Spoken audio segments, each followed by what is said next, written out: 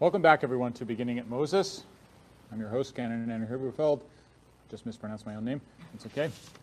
But have an audience now tonight, too, can laugh at some of my jokes or my foibles. And glad to be able to squeeze in some time again to get out one of these episodes. So we continue to call it Beginning at Moses, but as we began at Moses, we will start to notice now that we're getting farther and farther away from him. Today, we will notice that we take a step away into a new generation where Moses will not figure quite as prominently. We finished the 5 books of Moses, the Pentateuch, the Torah, and the book of Joshua, which reads almost like a 6th book of the Torah, for Moses and the Mosaic Law still figure very prominently, the importance of faithfulness to the law of Moses. Now in the book of Judges, which we consider today, there's another theme that's going to take place. The importance of rulership in this land that the Hebrews have inherited. That's why we put up a map, which I think it's important to consider from now on as we go through these books. We see now the promised land, the Holy Land, the land of Israel, which is divided up among the 12 tribes. We call it Israel because that, of course, was the other name for Jacob. It was the name given to Jacob. But his sons make up the 12 tribes. And the promised land will now be divided amongst the 12 tribes. Except, of course, for, as you remember, the tribe of Levi, which does not quite have land as an inheritance. They have only the Lord as an inheritance because that is the priestly tribe. As you probably don't know the names of all 12 tribes by heart, a lot of these names are still unfamiliar to you, but perhaps a couple are familiar. You notice at the bottom there in the south we have Judah. We have the territory of Judah. That one is probably most familiar to you because that's going to be one that's going to hang on. We're going to see over time that the other names are going to get lost. And in fact, in the end, all that will remain is Judah, because many centuries later, when this land is taken over by the Romans will decide to call the whole place Judea, after that one tribe, Judah, which is where we get our word Jew. But for now, the Hebrews have just inherited the promised land. There are still many enemies within this land whom they have to combat. Nevertheless, they are divided up in the lands.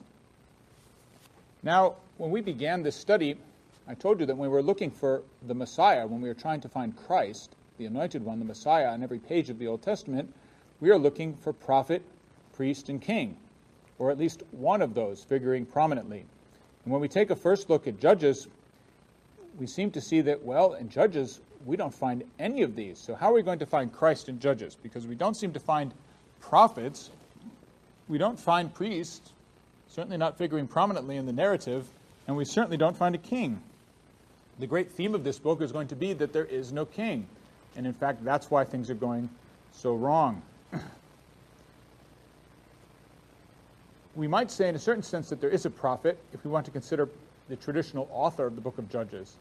No author is listed for this book, but it is listed among the former prophets, just like Joshua. And traditionally, the Hebrews considered the author of this book to be Samuel. So we're going to get to 1 and 2 Samuel in a couple weeks or a couple years, depending on how fast I go. But traditionally, we considered Samuel as writing this. It makes very good sense. There's no reason to reject this tradition. It would seem very logical that he would be the one to write this. So at the beginning of the Davidic reign, so that is at the close of the reign of Saul, so circa 1000 BC, that would be when this book was written, traditionally ascribed to the prophet Samuel, whom we'll hear more about when we get to the books that bear his name. The theme that we have here, which recurs throughout the book, it's a refrain that we find in this book, a refrain that we find in the book of Judges is, in those days there was no king in Israel. Every man did what was right in his own eyes. So this we hear again and again. in the book of Judges. In those days, there was no king in Israel. Every man did what was right in his own eyes. So if they didn't have kings, what did they have? They had judges. So is that sort of the equivalent to the United States being ruled solely by the Supreme Court? As some say, perhaps we are. Well, perhaps similar. But the idea here was that under the Mosaic Law, what we should have had is a theocracy. What we should have had is God is king. God is the king of the Hebrew people. They don't have an earthly king. They have God alone as their king. And all they need then is arbitrators, just certain people who can interpret the law of Moses, who can apply it and apply its penalties. And that's how Israel can be ruled, as long as they always maintain God as their king. Well, you can already tell that things aren't going to go too well in that sense, because what happens here? With this model of God as king and just earthly rulers who don't really rule as a king but simply arbitrate the law, well, things go very badly, because we have this theme that in those days there was no king, and therefore every man did what was right in his own eyes. This is very important to remember, because this is probably the most important part of this book of Judges, where we don't find any explicit prophecies of Christ. We're going to see some prefigurations of Christ, but no explicit prophecies of Christ. But it's the overall theme that's going to be important. So what we find first, the theme is, with God as king in heaven, and the people on earth without an earthly king, it doesn't work, because what's going to happen again and again? The reason why a judge comes is because Israel sins. Again and again we'll hear Israel did what was evil in the Lord's sight and went after the gods that were all around them with these other peoples. So that model doesn't work. And what we're going to find later, I won't get too far ahead of myself, but what we'll see later, perhaps not a surprise to you, in the books that follow, we'll see, well, the solution then is give us a king. Give us a human king. Then everything will be great, right? And in fact, even if Samuel did write this book, we know that there's this tension there. This idea that, things aren't going to be perfect even if you have an earthly king. And that's one of the most beautiful passages in the book of 1 Samuel, which we look forward to getting to sometime soon. But we'll see is that was not going to work too. So what is going to be the final solution then? If having God in heaven as king doesn't work, if having an earthly king doesn't work, well, the solution then can only be have God come to earth as king. So have a God and human king. But that's what we start with here, with this theme that things are not going well with the theocracy model.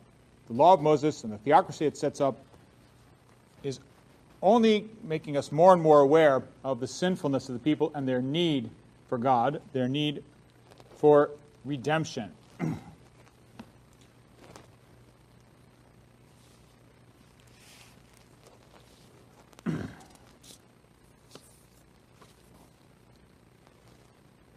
The theme then, the kind of the structure of this book then, is we're going to see these various judges who rise up to deliver Israel when it falls into sin.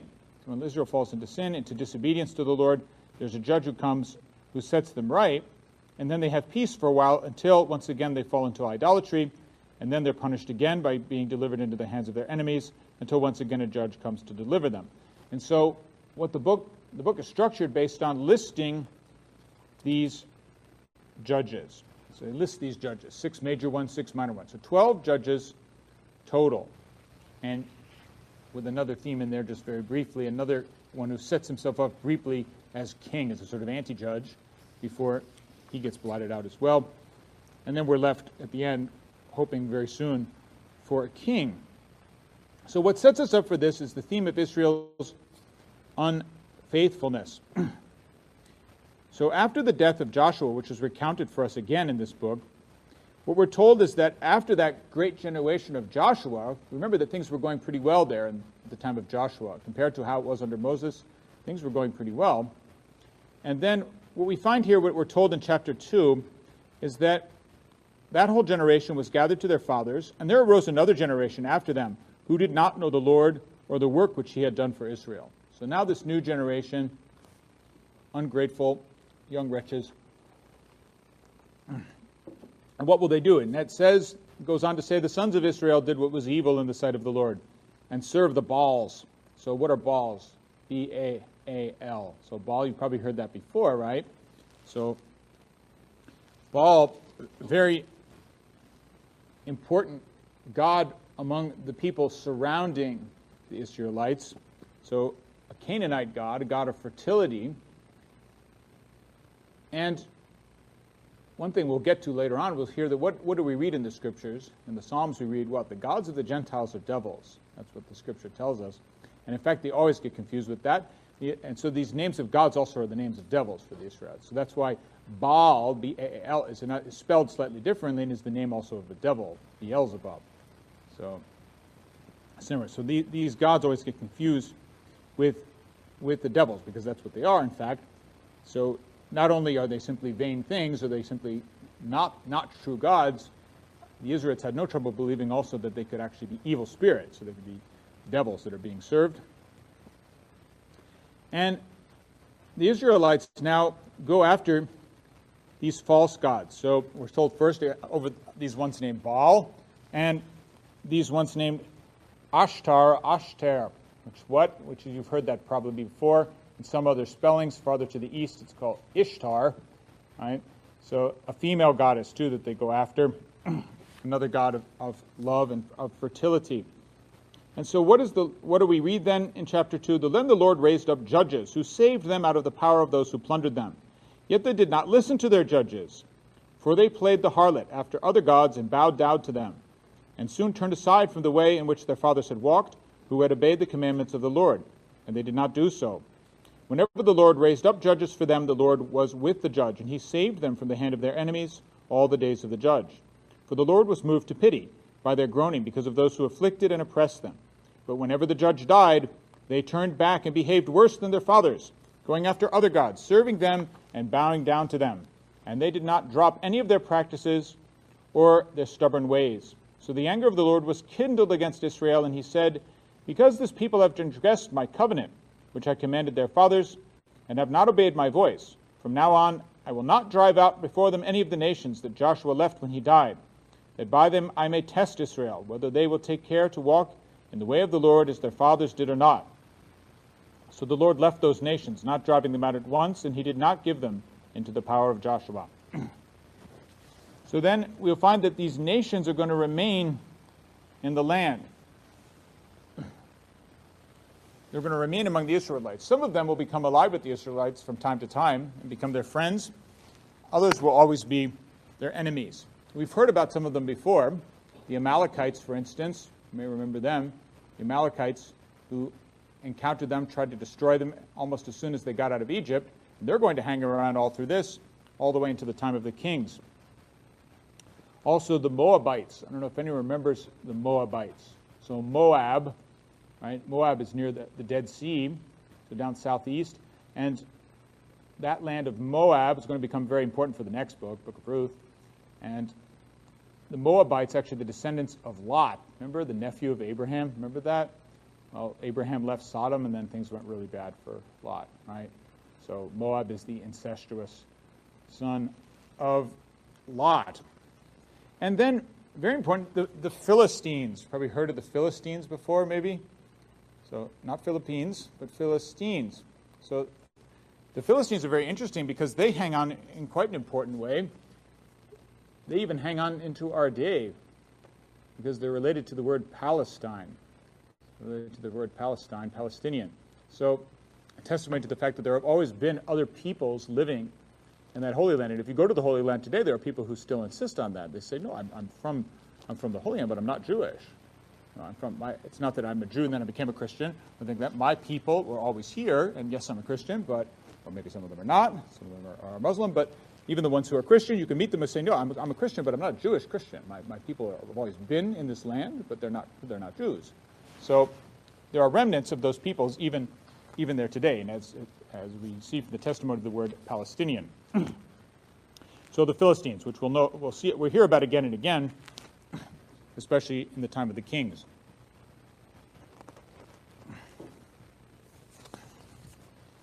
Move on then to consider some of these judges. We're not going to consider all of them in detail because even the book doesn't. Even the book of Judges moves quickly through some of them. So we find some wonderful peace under the first ones. Under Othniel and Ehud, we find times of great peace, 40 years under Othniel, 80 years under Ehud. And then some of them are considered much more rapidly. One of them almost, a little sad. Of course, it is what it is. The divine word is what it is. But one, just because I really love his name, Shamgar. So I wish we heard a little more about Shamgar, but we don't. All we hear is one verse about Shamgar. So sometimes it passes very quickly and leads into a very important one. So after him, after Ehud was Shamgar, the son of Anath, who killed 600 of the Philistines with an ox goad. And he too delivered Israel. So I'd like to mention that one, even though it's so brief. Well, first of all, because I love the name Shamgar. And then also, it's really good, isn't it? Come on. Yes. All right, so Shamgar. And then I like also that he killed the Philistines with an ox goad. So that's the thing about, we find with all of the judges is there's always something a little quirky about them. None of them are really ideal heroes, or as we'll see, heroines. So this is a very important passage. The fathers really marveled at this. Some of them had a great love for this next passage here. When we get to chapter 4, the first one I really want to consider is a judgess. So we have a judge who's a woman. St. Ambrose really loved this passage in the book of Judges. He, in a certain point, preaching to women, he makes an appeal to them to see about the great dignity of women and what heights of virtue they are called to in seeing the example of Deborah. So Deborah, another great name. We're very used to that name. Not as used to Shamgar. We don't ever hear, but I really like that name though. And Deborah. So Deborah, which means honeybee. So a very sweet name. And that really wasn't meant to be a pun, but that's okay. You can laugh at it. All right, come on, stop. YouTube audience is much more serious than you. So how do we begin in chapter 4? Very important passage. You really should read that over. Go home after this and read chapter 4 and following. You should very much know the story of Deborah, just as you should know the story of Gideon and the story of Samson, which we're all going to consider tonight with the time that remains to us. So we begin it once again that the sons of Israel did again what was evil in the sight of the Lord after Ehud died, not even considering Shamgar. And the Lord sold them into the hand of Jabin, king of Canaan, who reigned in Hazor. The commander of his army was Sisera, who dwelt in Harosheth-Goim. Very hard to say, I know. But then the sons of Israel cried to the Lord for help, and he had 900 chariots of iron, and oppressed the sons of Israel cruelly for 20 years. And now what do we hear about? Deborah. So now Deborah, a prophetess, wife of Lapidoth, was judging Israel at that time. And she used to sit under the palm of Deborah between Ramah and Bethel in the country of Ephraim. So the country of Ephraim, remember that's one of the tribes, right? So, country of Ephraim, Ramah you may have heard of before, right? You may remember that. Okay, well, Ramah, right? You hear about that with the Holy Innocents, right? The voice was heard in Ramah, Rachel weeping for her children. So, because that's the site of her grave. And so, because that's very close to where that happened with the Holy Innocents. All this is very much nearby in the areas of Jerusalem. At this point, Jerusalem is not yet a Hebrew city, it's still under pagan control. But, so between Ramah and Bethel, not to be confused with Bethlehem, we're going to hear about that in a minute. Now, Bethel is very important, right? The Ark of the Covenant was there for a very long time, right? Bethel, which means house of God, as opposed to Bethlehem, which means, amazingly, house of bread. So Deborah now is called up to be the deliverer of Israel, a woman. And it's not just one woman, but there's an interaction here in this territory, which we will know so well later on in the New Testament, between Deborah and another woman, Jael. So Jael, right? So Jael is sent to kill this great enemy of the Israelites, Sisera. Very similar to the story we'll hear later of Judith. Judith will recall very much this episode of Jael and Sisera. And what happens here when Jael goes through this? She does this by a sort of treachery, and that she tricks Jael. What happened? She says, Sisera fled away in the battle on foot to the tent of Jael, the wife of Heber the Kenite, where there was peace between Jabin the king of Hazor and the house of Heber the Kenite. And Jael came out to meet Sisera and said to him, Turn aside, my lord, turn aside to me, have no fear. So he turned aside to her into the tent, and she covered him with a rug. And he said to her, please give me a little water to drink, for I am thirsty. So she opened a skin of milk, and gave him a drink, and covered him. And he said to her, stand at the door of the tent, and if any man comes and asks you, is anyone here, say no.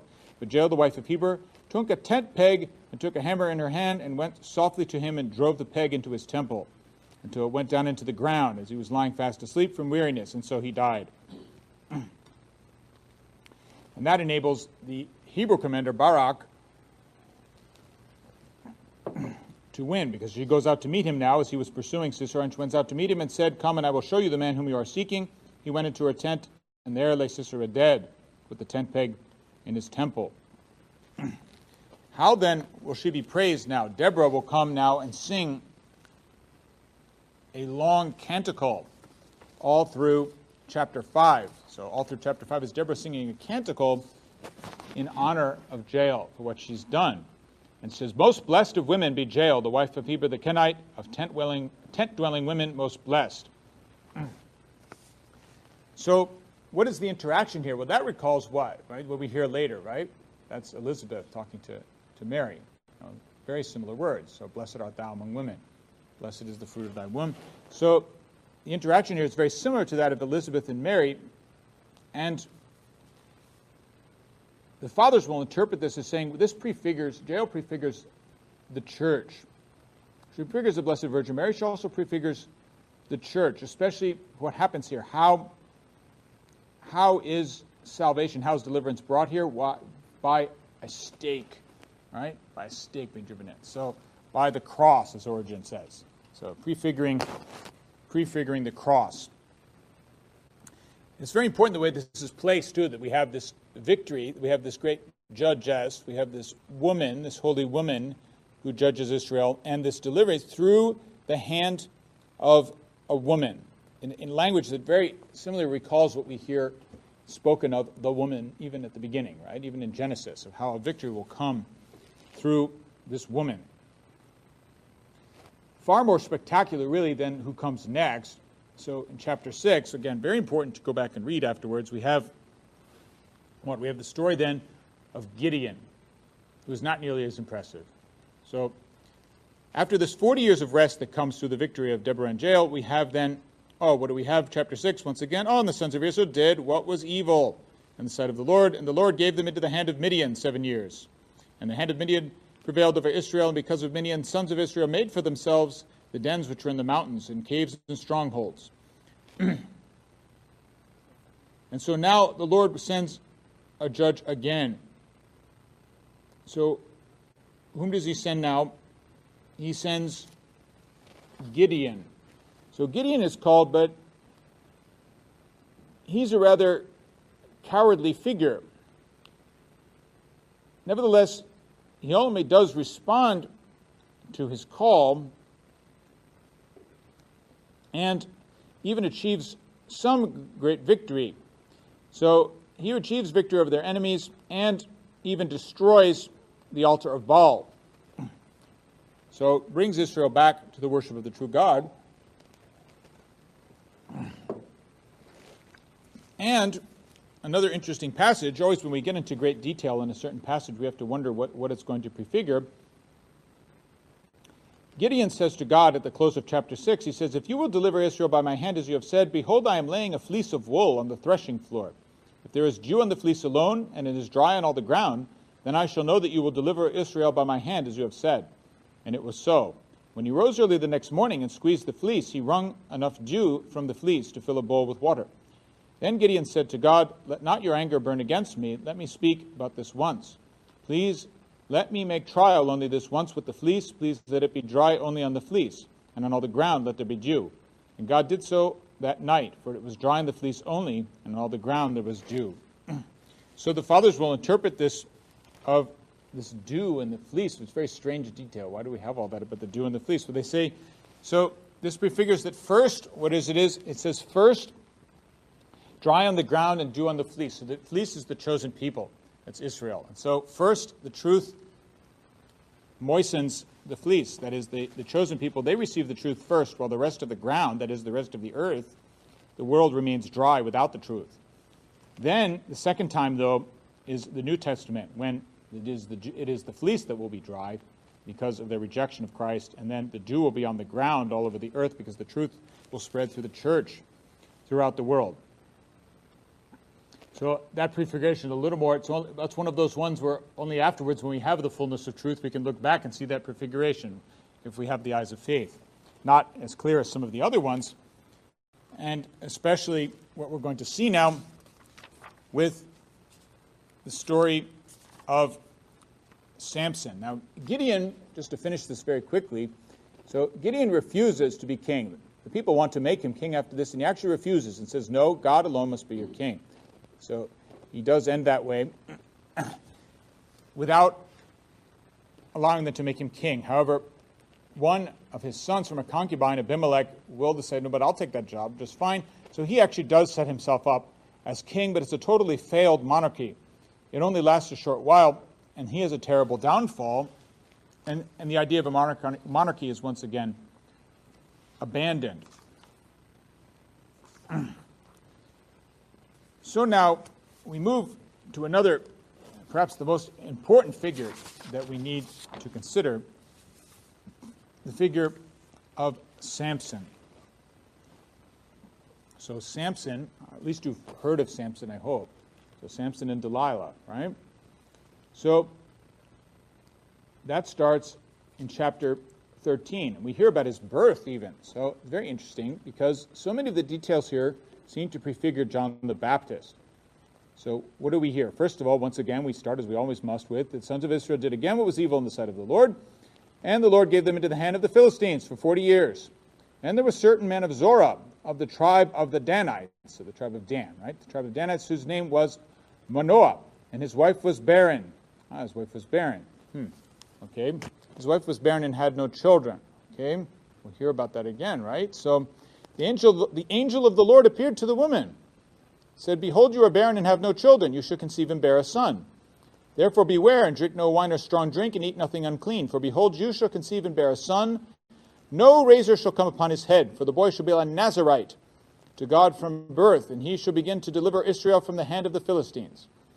Then the woman came and told her husband, a man of God came to me, and his countenance was like the countenance of an angel of God, very terrible. I did not ask him where he was, and he did not tell me his name, but he said to me, behold, you shall conceive and bear a son. So then drink no wine or strong drink, and eat nothing unclean, for the boy shall be a Nazarite to God from birth until the day of his death. And that is so a lifelong Nazarite. You may remember from the book of Numbers, we talked about Nazarites. So they're the consecrated religious of the old law. Right? Except that normally you didn't have to be one for life. You'd be one for a time. You'd be a Nazarite for a time, but not your whole life. But this one's going to be one for his whole life. So all that we've heard so much there with the barren mother, angel of the Lord coming, and he's going to be a Nazarite, all that is prefiguring very much John the Baptist. The difference is, what is Samson going to be? He's going to be a terribly, terribly tragic figure. Because he's going to be a terribly failed Nazarite. He will go even beyond prefiguring John the Baptist, even to prefigure Christ, because he's a failed Christ. He will show everything that plays out in his life is sort of the opposite of what's going to happen to Christ. He's not the first prefiguration of that type. He's not the only prefiguration of that type that we're going to see. How does he do this? Because we're going to find, what does he do? He doesn't obey any of these things. He will not be true to his vow. First of all, what is he? We find out what happens first. Well, the first thing he does is he decides he wants a wife from among the Philistines. So in chapter 14, we find out he finds a Philistine woman whom he finds fair. He would like to have her. And so he tells his parents, I want her to be my wife. His parents try to dissuade him, but he's sure about it. He wants it. Even yet, though, we're told that this is not his downfall, for it says what? His father and mother did not know that this was from the Lord. He was seeking an occasion against the Philistines. At that time, the Philistines had dominion over Israel. So it's interesting that we hear that said there in verse 4, because what does it mean? Once again, it's prefiguring something here, that there's something mystical about him doing what normally shouldn't be done, which is taking a wife from among the non-Hebrews, so from among the Gentiles. Well, this does prefigure Christ, right? Taking a wife, that is the church, from among those who are not of his people, because his salvation is for everyone. And so he takes his wife, but what do we find too? Something else happens in this passage. It says, Samson went down with his father and mother to Timnah, and he came to the vineyards of Timnah, and behold, a young lion roared against him. And the Spirit of the Lord came mightily upon him, and he tore the lion asunder, as one tears a kid, and he had nothing in his hand. But he did not tell his father or his mother what he had done. And he went down and talked with the woman, and she pleased Samson well. After a while he returned to take her, that is, his future wife. And then he turned aside to see the carcass of the lion, and behold, there was a swarm of bees in the body of the lion, and honey. He scraped it out under his hands and went on eating as he went. And he came to his father and mother and gave some to them, and they ate. But he did not tell them that he had taken the honey from the carcass of the lion. So what a strange passage, right? Well, why are we hearing about the carcass of a lion? So what is this? Well, for the fathers, there could be no question. What is it? So first of all, he does disobey the Nazarite code here. Because a Nazarite is never supposed to touch anything dead. He doesn't kill, he doesn't touch any dead bodies, anything like that. But that's what he did. And so what is this lion that he did? So for the fathers, this is the Lion of Judah, of course, right? So this is the Lion of the tribe of Judah who was slain, and from his body the church comes as the honey of wise teaching. So it is very striking to find this lion here, this lion who is slain. And so now he goes, and what does he do? He now takes this woman and makes a great feast, a great drinking feast. Okay, breaking another thing, right? Next thing he breaks, what are you not supposed to do? If you're a Nazarite, you never drink, right? So St. John the Baptist never drank. And you're not supposed to have any wine or strong drink. And now we find, I'm moving through the narrative rather rapidly, but you find that he is betrayed now by his wife, his Philistine wife, because he gives a riddle to the Philistines, hoping to fool them, and she learns the riddle from him and then betrays it to him. And so he says to the Philistines, he said, if you had not plowed with my heifer, you would have not have found out my riddle. And so, nevertheless, he still won. He said, the Spirit of the Lord came mightily upon him, and he went down to Ashkelon and killed 30 men of the town and took their spoil and gave their festal garments to those that had told the riddle. In hot anger he went back to his father's house, and Samson's wife was given to his companion, who had been his best man. The only thing striking about that passage, so what are you talking about? He gave his wife to his best man? It's very interesting, because what is that language will be used again. John the Baptist will use that. Right? He used that in John chapter 3. He talks about the best man. He says, well, I'm just the best man. That's all who I am. He uses that very term. He says, I'm the best man. The bridegroom's coming. I'm just getting things ready. So I'm going to take the spouse now and give her to who she belongs to the actual bridegroom. So it's sort of reversed there in the language of John the Baptist. So Samson is very powerful. He has, as a Nazarite, he has really superhuman powers. He has superhuman strength. And so he's greatly feared in battle, but his downfall is going to come now. There's one thing left that he has to transgress, right? He's already had strong drink. He already took honey from a dead lion. And now what's going to happen? His great downfall is going to be the one thing you're not supposed to do as a Nazarite. You're never supposed to cut your hair. You have to go through whole life without a razor, as we just heard, right? So this fall will come not through his wife, but through another Philistine woman, Delilah, which really brings out the meaning of his name, because Samson means sun, like the sun, right? Like the sun in the sky, right? Whereas Delilah is related to the Hebrew word for night. So Samson now is going to be overtaken by this night woman. So now Samson seems to be smart enough at first, because again she asks him 3 times to betray the secret of his strength, that she wants to betray him so that her Philistine brethren can kill him. And each time he lies to her. First time he says, all you have to do is just bind me with 7 fresh bowstrings, and then I'll be powerless against the Philistines. And so she does that, she binds him, then she secretly sends for the Philistines and says, come get him. And then she says, look out, Samson, they're coming.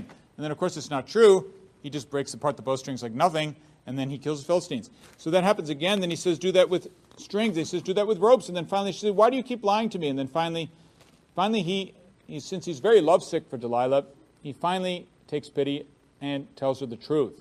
He says, a razor has never come upon my head, For I have been a Nazarite to God from my mother's womb. If I be shaven, then my strength will leave me, and I shall become weak and be like any other man. And this is precisely what happens. So then she does trick him. Now she does cut his hair. She calls for a man who does shave. He shaves off the 7 locks of his head. And then once again sends for the Philistines, but this time they get him. They seize him, and they gouge out his eyes. And they bring him down to Gaza, bound with the bronze fetters, and he ground at the mill in the prison. But the hair of his head began to grow again after it had been shaven, we're told. So, what's coming? So what's coming? Now, what comes now is amazing. This is what the fathers really dwell on. So what happens to him now? It says now, we find out about, at the close of chapter 16, they say, the lords of the Philistines gathered to offer a great sacrifice to Dagon, their god, and to rejoice, for they said, our God has given Samson, our enemy, into our hand. And when the people saw him, they praised their God, for they said, our God has given our enemy into our hand, the ravager of our country, who has slain many of us. And when their hearts were merry, they said, call Samson, that he may make sport for us. So they took him out of prison, and what did they do? They mocked him. Right? They took Samson out of prison, and they mocked him. And then what did they do? And then he said, they made him stand between the pillars. And Samson said to the lad who held him by the hand, let me feel the pillars. Remember, he's blind. Let me feel the pillars on which the house rests, that I may lean against them. Now the house was full of men and women. All the lords of the Philistines were there. And on the roof there were about 3,000 men and women, who looked on while Samson made sport. Then Samson called to the Lord and said, O Lord God, remember me, I beg you, and strengthen me. Only this once, O God, that I may be avenged upon the Philistines for one of my 2 eyes. And Samson grasped 2 middle pillars, upon which the house rested, and he leaned his weight upon them, his right hand on the one and his left hand on the other. And Samson said, let me die with the Philistines. Then he bowed with all his might, and the house fell upon the lords and all the people that were in it. So the dead whom he slew at his death were more than those whom he had slain during his life. Then his brothers and all his family came down and took him, and brought him up and buried him between Zorah and Eshtaol in the tomb of Manoah his father. He had judged Israel 20 years. So this man who transgresses the Nazirite law, well, what is he similar to? So he does prefigure our Lord, doesn't he? Our Lord, who we're told came eating and drinking, right? John the Baptist came not eating and drinking. Our Lord came eating and drinking. Our Lord was made the fool before his persecutors, and our Lord also had his hands stretched out on the beams of the cross. Furthermore, we are told here, those he killed, those Samson killed in death, were more than those he killed even in life. So too, those our Lord saved in his death were more even than those he saved in his life. For his short public ministry, he healed and raised from the dead only a very few, whereas his death brought salvation to all. So a very new type of prefiguration that we see now in the book of Judges, that someone who's a tragic figure, who's a failed Christ figure, although in the end does great good by his death, but in fact by all that prefigures Christ who will undo all of that, just as he undoes the sin of Adam. With that, I'll bring the consideration of Judges to a close, just remembering what we're told at the end. We have once again that refrain. The refrain that we have at the end is that every man under this system we have does what is right in his own sight. So this system of having God as king in heaven and man judging himself on earth does not work. What we're going to try next is something else. We're going to try, have a human king on earth and see how that works. And we're going to see that also is ultimately going to be a terrible failure, leaving only that final solution of God himself coming as king on earth. This we will prepare for now, as even toward the end of the book of Judges, we start to hear about another town, not Bethel, but Bethlehem, this house of bread, which is going to be a very important town for the book we see next, the book of Ruth, which tells us now about the ancestry of this kingship to come, of King David, and hopefully of Christ our King. We'll see you next time.